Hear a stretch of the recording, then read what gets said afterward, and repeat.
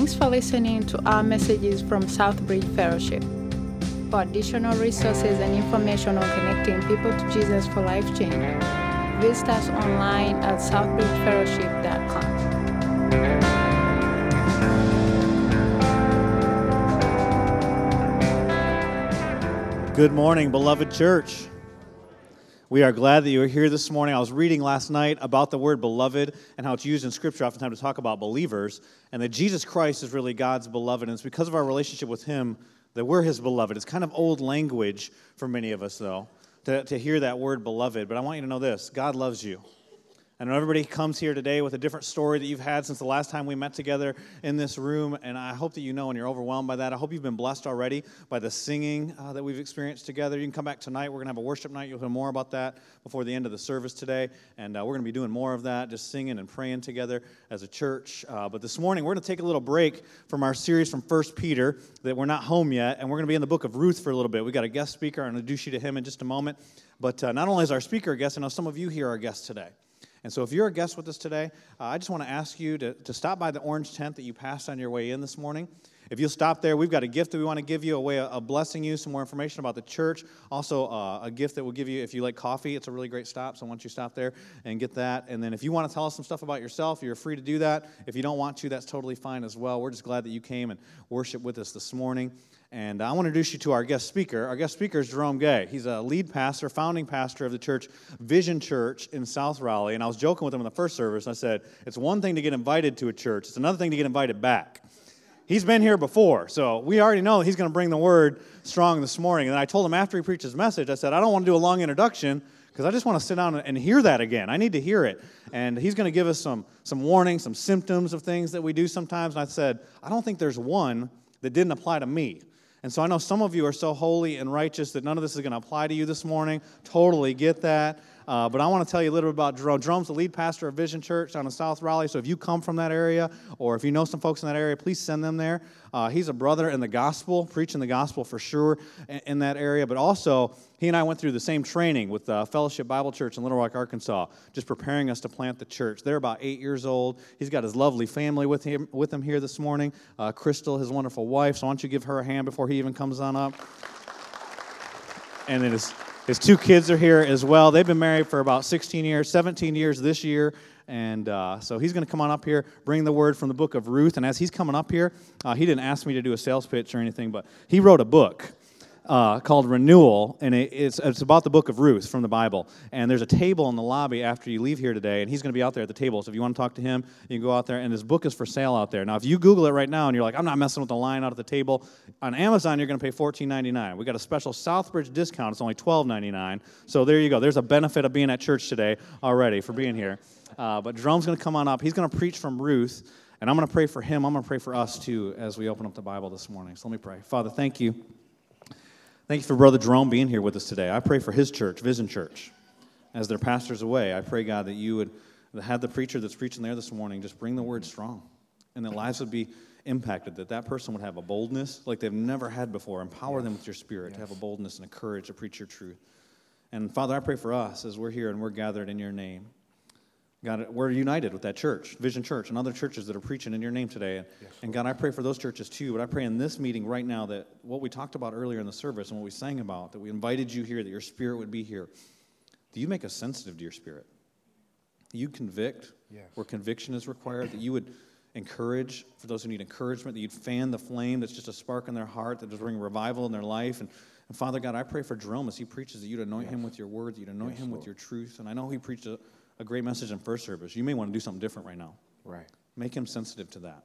Yes, Lord. And Father God, will you be here in our midst? Will you not ever let us get so callous to you that we stop hearing from you and that you stop speaking? God, I pray that we'd be a church that would bear fruit of patience and kindness, the fruit of your spirit. In Jesus' name I pray. Amen. Amen. Amen. Thank you, Pastor Scott. Well, good morning, Southbridge family. Good morning. I'm glad to be before you. As he said, I have the privilege of being the pastor of Vision Church. We are going on 8 years old this year. I'm also grateful that my wife joined me today. My wife is consistent. She does not come to first service at our church, and she did not come to first service here. So she came to second service. But that is my wife, getting ready to be 17 years. That's my boo. And so I'm grateful for her. And I got to put her on the spot, my lovely daughter, who will always be my princess. She's covering her ears. Daddies with daughters know what I'm talking about. Can I get a witness, daddies with daughters? Amen. All right. And my boy, who is 6 years old. And so I'm grateful. If you can, Ruth chapter 1. Let me say this to guests. You know, I know you're disappointed, didn't get to hear the regular guy. That's what that means is you got to come back next week. And so my prayer is that if you're searching for a church and you're on this side of town, I pray that the search is over and that you'll be able to link up with some wonderful people here at South Bridge. And I know Pastor Scott is going to bring it. So hopefully I don't disappoint you. Give me a chance. But I'm grateful to be able to share the stage that he preaches on every week. All right, Ruth chapter 1. I want to read one verse. I do ask, can you stand with me for the reading of God's word? We're just going to read verse 6. So can you turn your Bibles to or turn your Bibles on? Turn your Bibles on. I know how we are in 2018. And I'm going to read from the ESV version. I'm going to pray for you. You pray for me. We'll see what the Lord has for us this morning. Ruth chapter 1, verse 6.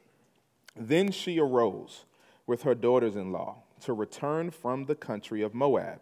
For she had heard in the fields of Moab that the Lord had visited his people and given them food. Let's pray. Father, we love you. Thank you, Jesus, for the privilege of grace and that we are your sons and daughters, not by anything that we've done. Lord, we cannot earn your favor, but you are simply that good and you are that gracious, and we are grateful for what the Apostle John tells us. In the book of 1 John, that letter, he says that God is love. And so we rest in that reality, Jesus, that you are not only love, but you are loving. And so we're grateful that you are a good, good Father, and we can rest in your truth. I pray that you would absolutely move me out the way, Lord, that I would preach under the anointing and power of the Holy Ghost, God, and that your people would hear what's needed. And if there is someone that does not know you, Lord, would you begin to soften their heart to the beauty of your gospel? Draw them to yourself, Jesus, that they can know what true and authentic life is, because it's found in you and you alone, Father. We ask all these things in Christ's name, we pray. Amen. Amen. You may be seated. I want to share from the idea this morning of renewed expectation. What we're going to see in the text today is how the gospel renews our perspective on life, but how it also restores our expectations in God himself. And what we see here is this woman named Naomi, and she experiences tragedy, and this tragedy causes her to suffer from what I call decreased expectation. And this is something that maybe you haven't heard it phrased that way, but I believe many of us, if we've lived with Jesus for longer than 3 weeks, we know that life still happens, and tragedy still happens, and difficulty still happens. In fact, if some of you would just be real with me this morning, it seemed like, I didn't say it is, but it seemed like the moment you came to Christ, things seemed to get worse. Amen. Okay, I got a witness up in here. Amen, we're good then.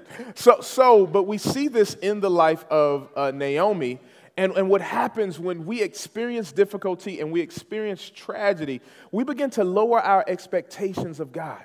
And when we lower our expectations of God, it's hard to have faith in someone you don't expect to do much for you or in you or through you. And this is what we see in the life of Naomi here. And what we have to learn, the way the word will encourage us and challenge us today, is we have to live with what Philip Yancey calls ambidextrous faith. He says the believer has to be able to live with God's blessing in their right hands and pain in their left. And until he returned, we all have to live with this ambidextrous faith, because what the Lord does and what he did, he didn't die simply to just meet all of our needs. He wants to transform us for us to understand who he is and what he wants to do in and through us. Another author says it this way. He says, the line of demarcation that separates faith from being superficial to being substantive is our expectations. You know, we go through it, we experience disappointment when what we expect does not match what we experience. Any witnesses here? When what I expect from God doesn't match what I experience. And what I found, and I've been walking with the Lord for a little bit, God showed me something. And perhaps you found this out. Did you know that God says no? Did you know that? That sometimes you pray and God's response is no.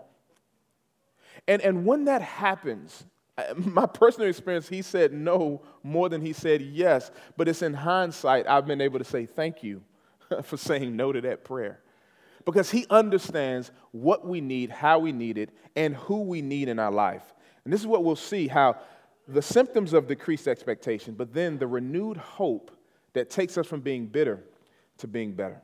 Verse 6, then she arose with her daughter-in-law to return from the country of Moab. She had heard in the fields of Moab that the Lord had visited his people and given them food. Now, we know that Ruth was written during the time of the judges. Moses had to appoint these judges, and the cultural climate is similar to ours today. Judges chapter 17, verse 6 captures the cultural climate of that day, and it says this, in those days there was no king, and the people did what was right in their own eyes. And in our culture today, we use the phrase, do you, or the mantra, do you. It's this idea of pursuing what makes you happy, regardless if it lacks integrity or not. And that was going on during that country. And so we meet this guy in verses 1 through 5 named Elimelech. His name means God is my king, but he didn't make decisions as if God was his king. So he chooses to leave Bethlehem, the house of bread, to go to Moab. And based on Deuteronomy chapter 23, verses 3 through 6, that was not only a bad decision, but that was a violation of what God had commanded his people, the people of Israel, to do. He should not have gone to Moab. But he makes this decision. He goes to Moab, and Elimelech dies. Then the Bible tells us that 10 years later, his two sons die, Mahlon and Chilion. And so you have Naomi, Ruth, and Orpah left. And what the Lord begins to show us through his word is the symptoms of decreased expectation, but more importantly, how we can suffer from this, but we are not without hope. That God still moves and he's still active. Verse 7. So she set out from the place where she was with her two daughters-in-law, and they went on the way to return to the land of Judah. But Naomi said to her two daughters-in-law, go, return each of you to your mother's house. May the Lord deal kindly with you, as you have dealt with the dead and with me. The Lord grant that you may find rest, each of you in the house of her husband. Then she kissed them, and they lifted up their voices and wept. And they said to her, no, we will return with you to your people. But Naomi said, turn back, my daughters. Why will you go with me? Have I yet sons in my womb that they may become your husbands? Turn back, my daughters, go your way, for I am too old to have a husband. If I should say I have hope, even if I should have a husband this night and should bear sons, would you therefore wait till they were grown? Would you therefore refrain from marrying? No, my daughters, for it is exceedingly bitter to me for your sake that the hand of the Lord has gone against me. They lifted up their voices and wept again, and Orpah kissed her mother-in-law, but Ruth, it's important, clung to her. And she said, see, your sister-in-law has gone back to her people and to her gods. Return after your sister-in-law. The first symptom of decreased expectation is assuming God's will without consulting God through prayer. Notice that she assumes that she's going to go back to Bethlehem, because this is chronicling her return back, but she assumes that she's going to go back and that she's going to go back alone. And the Bible does not record her praying about that decision. It's interesting that this is what decreased expectation does, is we stop, because we're lowered our expectations of God, we stop consulting and communicating with him. And so because she's lost her husband, she's lost her two sons, what she's losing is hope. And as a result, she assumes God's will without actually consulting God about his will for her life. And you and I do the same thing. We experience loss, we experience tragedy, and we begin to think that we can predict how God is going to move. Or we don't expect him to, because we've internalized our tragedy. We've internalized our suffering. And here's what she's doing. So she says, listen, you girls, go on back to Moab, and she expects to go back alone. She does not consult God about this. She's also internalized her loneliness. Losing her husband, losing her two sons, has her believing that she's lonely. Now listen to me, and I want you to hear this. Loneliness is not a reality for a believer. Amen. Loneliness may be a feeling, But it is not a reality. Why? Because in John 14, Jesus promised those that believe in him the Holy Spirit. So if we have the Holy Spirit, we are never outside of his presence and we are never alone. And so that first symptom is assuming God's will without consulting him through prayer. The second symptom of decreased expectation is believing that we don't deserve love and rejecting love's advances. Notice what she says in verses 10 and 11. She asks a question, but she really doesn't want the answer to it. She says, why will you go back with me? Why will you go back with me? But she doesn't want an answer because she's already internalized her pain. I'm going back alone, and I'm just going to sit in this misery. I've lost 3 men that mean a lot to me, and so I'm just going to stay in this place of misery. But she assumes that they don't love her. She assumes Ruth's own integrity, because that's what happens when we internalize our tragedy. And not only do we decrease our expectation of God, but it decreases our expectation of others as well. So she says, why do you want to go back with me? And some of you are asking the same question, right? The same question, but you're applying it to maybe different circumstances. This idea of not understanding that God still loves you and God still wants to pursue you. And the question is, why do you love me, God, when my dad didn't? Why do you love me, God, when my spouse left me? Why do you love me, God, when I'm not even on speaking terms with my children?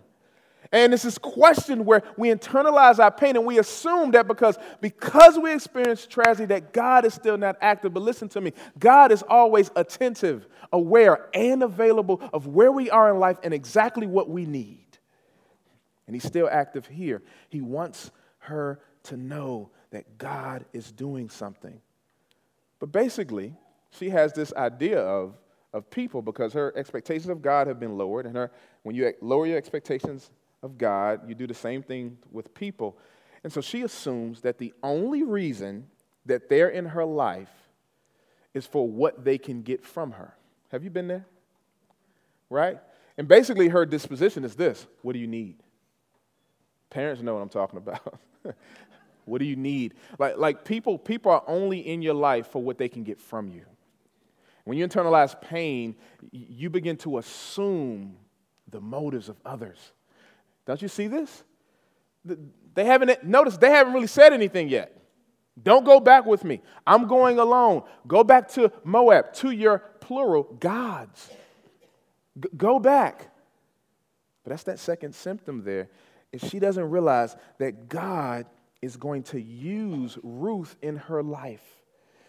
The third symptom here is the third symptom of decreased expectation is believing that God is against you. Notice what she says in verse 13. She says, the hand of the Lord has gone out against me. Now, here's what's funny about Naomi, because she's a Jewish woman, so she would be familiar with the Pentateuch, the first 5 books of the Bible. And isn't it interesting that she can believe the Exodus narrative? So she can believe that God in his power caused the Red Sea to stand at attention. She could believe that God could cause the Red Sea to stand at attention. She could believe as a Jewish woman that God allowed manna to fall from heaven, or the way I like to say it, hush puppies from heaven. We in the South, y'all familiar with hush puppies? Hush puppies fall from heaven. She could believe that, but she doesn't believe that God is going to use Ruth in her life. Don't go with me. I'm going to go back alone. And when we internalize our pain, it also reveals our prejudice. Because she doesn't think this Gentile woman has anything to offer. Or maybe I'll say it this way. Sometimes we miss God's will because we don't like God's packaging. The Bible tells us that God uses the foolish thing to confound the wise. And so God may use someone that without a college degree to give you wisdom. God may use someone without the same socioeconomic background that you have. God may use someone of a different culture, a different race, just to show you, I'm at work. And don't you ever think you can predict my next move. If you could, you be God. Don't predict my hand. You'll be wrong every time. I'm pursuing you, just not how you thought I was, Naomi. I'm going to use a woman she's a totally different, her culture is totally different than yours. I'm going to use Ruth. But remember, that third symptom is believing that God is against me. She says, the hand of the Lord is against me. Isn't it funny, though, how we disobey God, then blame him for the results of our disobedience? Oh, nobody at Southbridge. Well, people at Vision, the church I pastor, yes, sometimes we disobey God, then we blame God for the results of our disobedience. Now, here's the thing you can't miss, all right? Her husband died, but the Bible tells us through verses 1 through 5, she stayed there 10 additional years. Get this and don't miss this. Pain is inevitable, but misery is a choice. She chose to stay there 10 additional years. God already told her they were not supposed to go to Moab. That was a violation of Deuteronomy chapter 23. But here she is in a place of disobedience, missing the fact that verse 6 lets us know God reaches her in her place of disobedience, letting her know that she can come back home. Yet she says, God is against me. That's us. Disobey him. We get the fruit of our disobedience. Then we say, God, you're against me. No, God is saying, no, my hand isn't against you. My hand is reaching out for you through this Moabite woman, this culturally different woman. You just got to stop rejecting me based on my packaging. Because I rarely come how you think I will. That's why I'm God. That's why my word says my ways are not your ways, my thoughts are not your thoughts, because I can think with eternity and know every step of it. So, trust me. Trust me. That's what God is saying here. Pain is inevitable, but misery is a choice. You do not have to stay in that place. Now don't get me wrong. I don't want to sound as if we're lacking compassion here. Yes, she should mourn the loss of her husband. Yes, she should mourn the loss of her 2 sons. But yes, life does continue. God doesn't want us to stay in a place of misery. The fourth symptom of decreased expectation is allowing correct predictions to replace faith. That's verses 14 and 15. Now remember, she already told them, ladies, you go ahead and go back. You go back to Moab. I'm going to go back to Bethlehem. You go to your people. I'm going to go to mine. You go to your gods, plural. I'm going to go to my God, singular. And she got a 50% on her prediction exam. She was right about Orpah. And what's funny is Orpah's name means neck. And she showed Naomi the back of her neck when she went back to Moab. That's what she did. But Ruth, the Bible says, clung to her. And it's the Hebrew word davak. And it carries the same idea of Genesis, of marriage. And sometimes, guys, when we experience heartache and we experience pain and we experience letdown and we lower expectations of God, we start to become extremely cynical and we predict letdown. Can I talk back? We predict it's just a matter of time before you leave too. It's just a matter of time before you disappoint me. It's just a matter of time before you reject me. So I'm just waiting to see you let me down. And we allow those correct predictions because she was right. And sometimes we think people are going to fail us, and they do. Sometimes we expect the worst and we're right, but the question is, do we want to be right or do we want to be restored? Because God is saying, even though, yeah, you'll be right about some people, but you won't always be right about me. You won't know my next move, and you don't know who I'll send and how I'll send them in your life. But just trust that the way you tangibly experience me is through people. They may not look like you. They may not vote like you, but I can use them in your life. Here's the point that God is showing Naomi and he's showing us. Listen, God doesn't just want to meet our needs. He wants to be our greatest need. God is not this cosmic concierge where he's just waiting like, what next? What do you need? Next, what do you need? No, that's not how he responds to prayer. He's saying, do you pray to me just to understand more about me?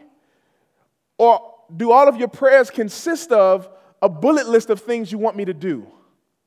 And so in order to show you that you and I haven't been talking and communicating as much as I would like, sometimes the Lord chooses withdrawal.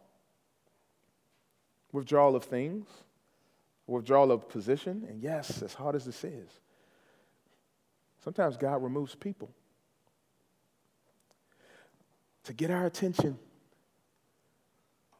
to bring us back to a place of dependency. He wants to be our greatest need. And he's saying that even though you experience tragedy, don't you dare think that I'm not at work or that I'm not for you. I can remember the second year of our church. We'll be 8 years old this year. Second year of our church, we were looking for a building. We used to meet in a converted theater. I know your history because I preached when you guys were at the theater.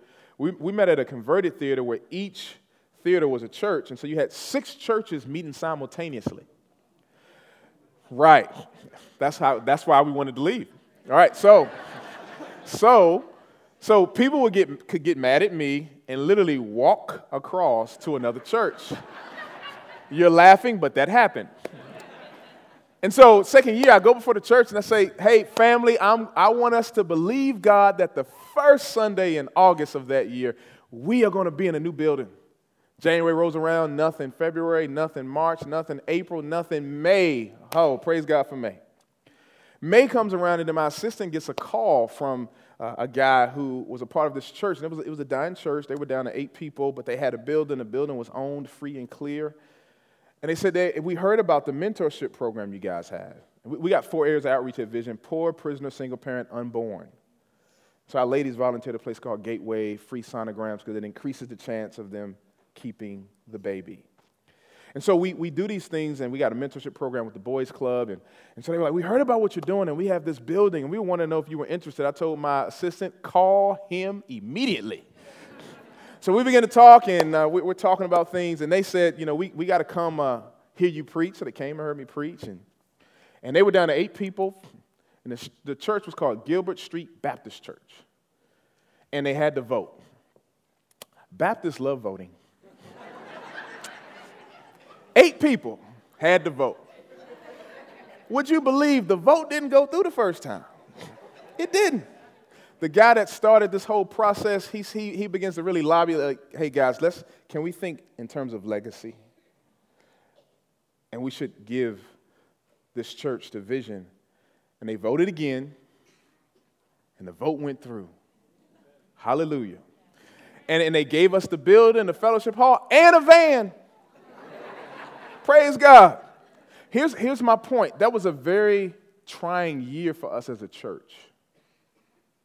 And it'd be real easy, based on God not doing certain things for me as a pastor or for the church, to lower expectation. And I'm not saying that if we didn't get there, we didn't get the building, that God is not good. And guess what? Guess when we had our first service? First Sunday in August. Here's my point. Is don't stop expecting God to be God. Amen. Regardless of what happens, regardless of what he has to remove, don't stop expecting God to be God. Expect him to be who he is. Pray God's will with expectancy. See, some of us pray God's will as a disclaimer. Here's what I mean. I'm not telling you not to pray God's will, okay? But some of us use the phrase, if God's will, as a disclaimer for our disappointment. We only use that phrase because we really don't expect him to come through. So we just put at the end, if God wills. Because we really don't believe he's going to come through. Don't you know that God knows that you really don't believe? Wow. He knows that we really don't believe. And we need to pray for a deeper expectation. Ephesians 3:20. Now unto him who is able to do exceedingly and abundantly above all we could ask or think. Verse 16. But Ruth said, this is her response to Naomi's diatribe on going back to Moab. Do not urge me to leave you or to return from following you. For where you go, I will go. And where you lodge, I will lodge. Your people shall be my people, and your God, my God. Where you die, I will die. There I will be buried. May the Lord do so to me, and more also, if anything but death," that's the idea of Davak, "parts me from you." And when Naomi saw that she was determined to go with her, she said no more. The fifth symptom of decreased expectation is a disregard for the loss. Please don't miss this. Naomi encouraged her to go back to her gods. And when we experience tragedy, when we internalize our pain, we stop caring about others. She encouraged her to go back to a false god, a woman with the triune God, the God who created everything, the heavens and the earth, the God who allowed that Red Sea to part that she could believe, who allowed that manna to fall from heaven. She says, no, go back to the polytheism, the many gods that are in Moab. It's a disregard for her soul. And this is why we have to fight against it. This is why the Bible tells us if there's anything worthy of praise, think on these things. Because He knows, God knows, we're prone to think if there's anything worthy of depression, we'll think on those things. It's true. We're prone to just think about what didn't happen. And God wants to remind us, think about times in the past that I came through for you. Meditate on those things. You can mourn over your tragedy. You can mourn over the marriage not making it, but that doesn't define you. Yes, you can mourn over the pain of a miscarriage. But not even that. That doesn't define you. God can redeem your pain. That's what He specializes in. Redemption, renewal. And He wants our expectations of Him renewed. Isn't it funny how this non-believer at this point is more Christ-like than a believer? Did you notice that? I mean, Ruth is ultimately pointing us in a way until we meet Boaz. She's kind of pointing us to Christ. Because even though Naomi is rejecting, pushing her away, she keeps pursuing. No, I will not let you go. Davak, no, I'm going to cling to you as if we're married. I'm going to push past your rejection. And this is what Jesus does in our lives. We're rejecting Him. We're living according for our own will. We're living for our own selfish motives. And God says, no, I'm still going to pursue you. And I'll work through your rejection because I love you. Verse 19. So Naomi relents, but just so we don't miss the emotional context of the text, it wasn't a joyful okay. It was like, all right, you won't leave me alone. All right. Ladies, it's almost like that guy that just doesn't take no for an answer. You're not sitting next to him, but just, that guy. Verse 19. So the two of them went on until they came to Bethlehem. And when they came to Bethlehem, the whole town was stirred because of them. And the women said, "Is this Naomi?" Now listen to what she says. She said to them, "Do not call me Naomi. Call me Mara. For the Almighty has dealt very bitterly with me. I went away full, and the Lord has brought me back empty. Why call me Naomi when the Lord has testified against me and the Almighty has brought calamity upon me?" So Naomi returned, and Ruth the Moabite, her daughter-in-law, with her, who returned from the country of Moab, and they came to Bethlehem at the beginning of the harvest. The sixth symptom of decreased expectation is bitterness. Naomi's name means pleasant. And she says, don't call me pleasant, call me bitter. That's what Mara means.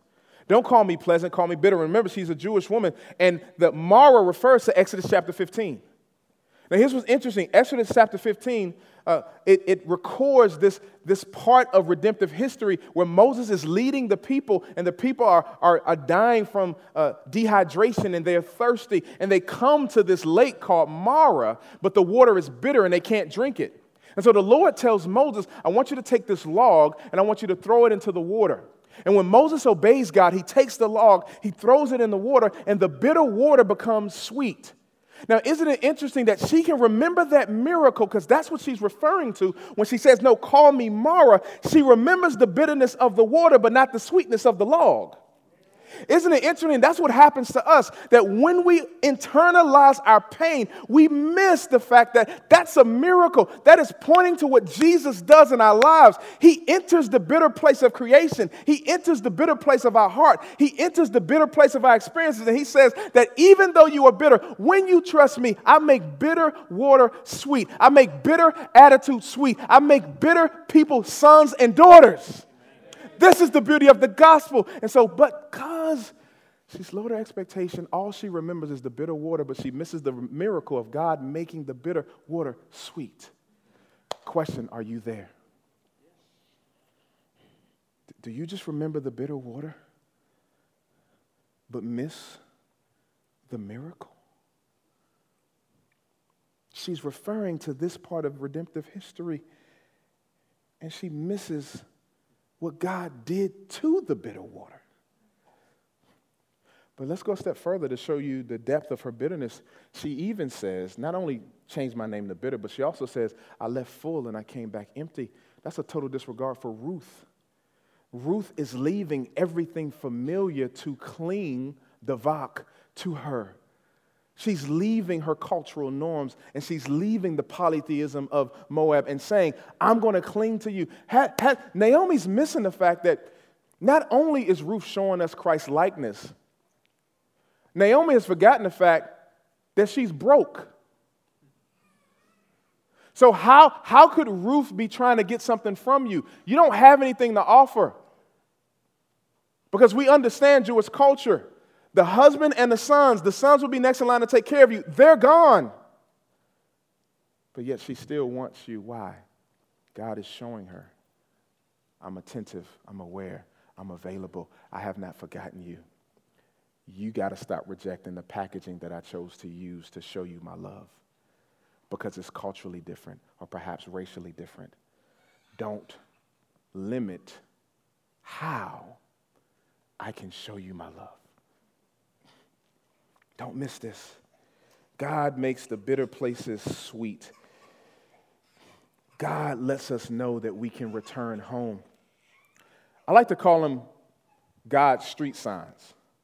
God uses, just to bring it home, God gives us street signs to let us know when we're out of his will, but also to let us know that we can return.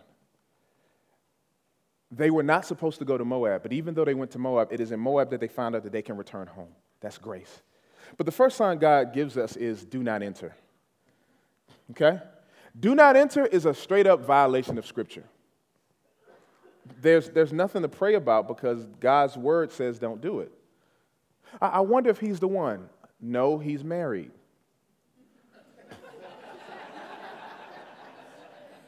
So there's nothing to pray about. Nothing to pray about. Do not enter. So do not enter is a straight violation of Scripture. Now, again, because you guys are just so godly, no one has ever saw a do not enter sign and said, let me see what's in there. But I've done this. And we go past the do not enter sign and we violate Scripture. And the next sign we see is when we go past the do not enter sign, we see wrong way. Wrong way. And this is what the Lord does when we're doing the wrong way. God begins to speak through difficulty. And he begins to do things in our life to show us that we're in a place of disobedience, and he wants us to return to him. Now, let me say this. I'm not saying that the only time we experience difficulty is a result of disobedience. The Bible tells us that those who choose to live a godly lifestyle must endure persecution. So yes, sometimes difficulty comes for doing the right thing. But God also uses difficulty because we've done the wrong thing. So we ignored the do not enter sign. Again, me, not Southbridge people, but you ignore the do not enter sign. You ignore the wrong way sign, and you're just determined. You're prideful. You're going to make this work. You're going to show God. So God says, I got another sign for you. Dead end. Amen? The dead end sign is this. You stop producing fruit. There's no more fruit. You're not producing fruit. And you don't hear from him as clearly. Because you went past the do not enter. You went past the wrong way. He says, dead end. and God is immutable, you will not change his mind. But here's grace. Say grace. This is grace. You will see on the road of disobedience, you'll see the do not enter sign. You'll see the wrong way sign. You'll see the dead end sign. But you know what sign you won't see? You won't see this one, a no U-turn sign. See, meaning that you can make a U-turn. God, verse 6 is her divine U-turn, that even though she still wants to be bitter, even though she's still choosing misery, God is saying that if there's breath in your body, I allow you to turn back to me, and I pursue you so that you can turn to me. He makes it clear in John 15, you didn't choose me. You didn't wake up one morning and say, you know what? I want to go ahead and start living godly. No, he says, no, you didn't choose me. I chose you and appointed you to produce fruit that will last. God is letting you know you can make that U-turn. In chapter 2, we meet Boaz, and this lets us know that this story is not a how to get a man story, contrary to popular belief. It's about how Boaz points us to the God-man. Ruth meets Boaz. Boaz is a kinsman redeemer. And there's some love elements because you have this older man who's shocked that this young, beautiful woman wants him.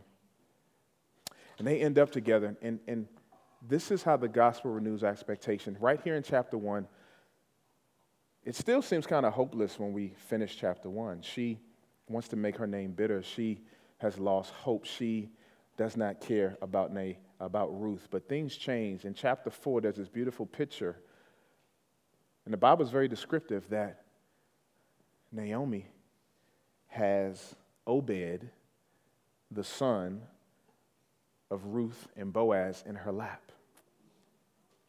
And so God took her from bitterness to being better through this Gentile woman who leaves the familiar to show the love of God.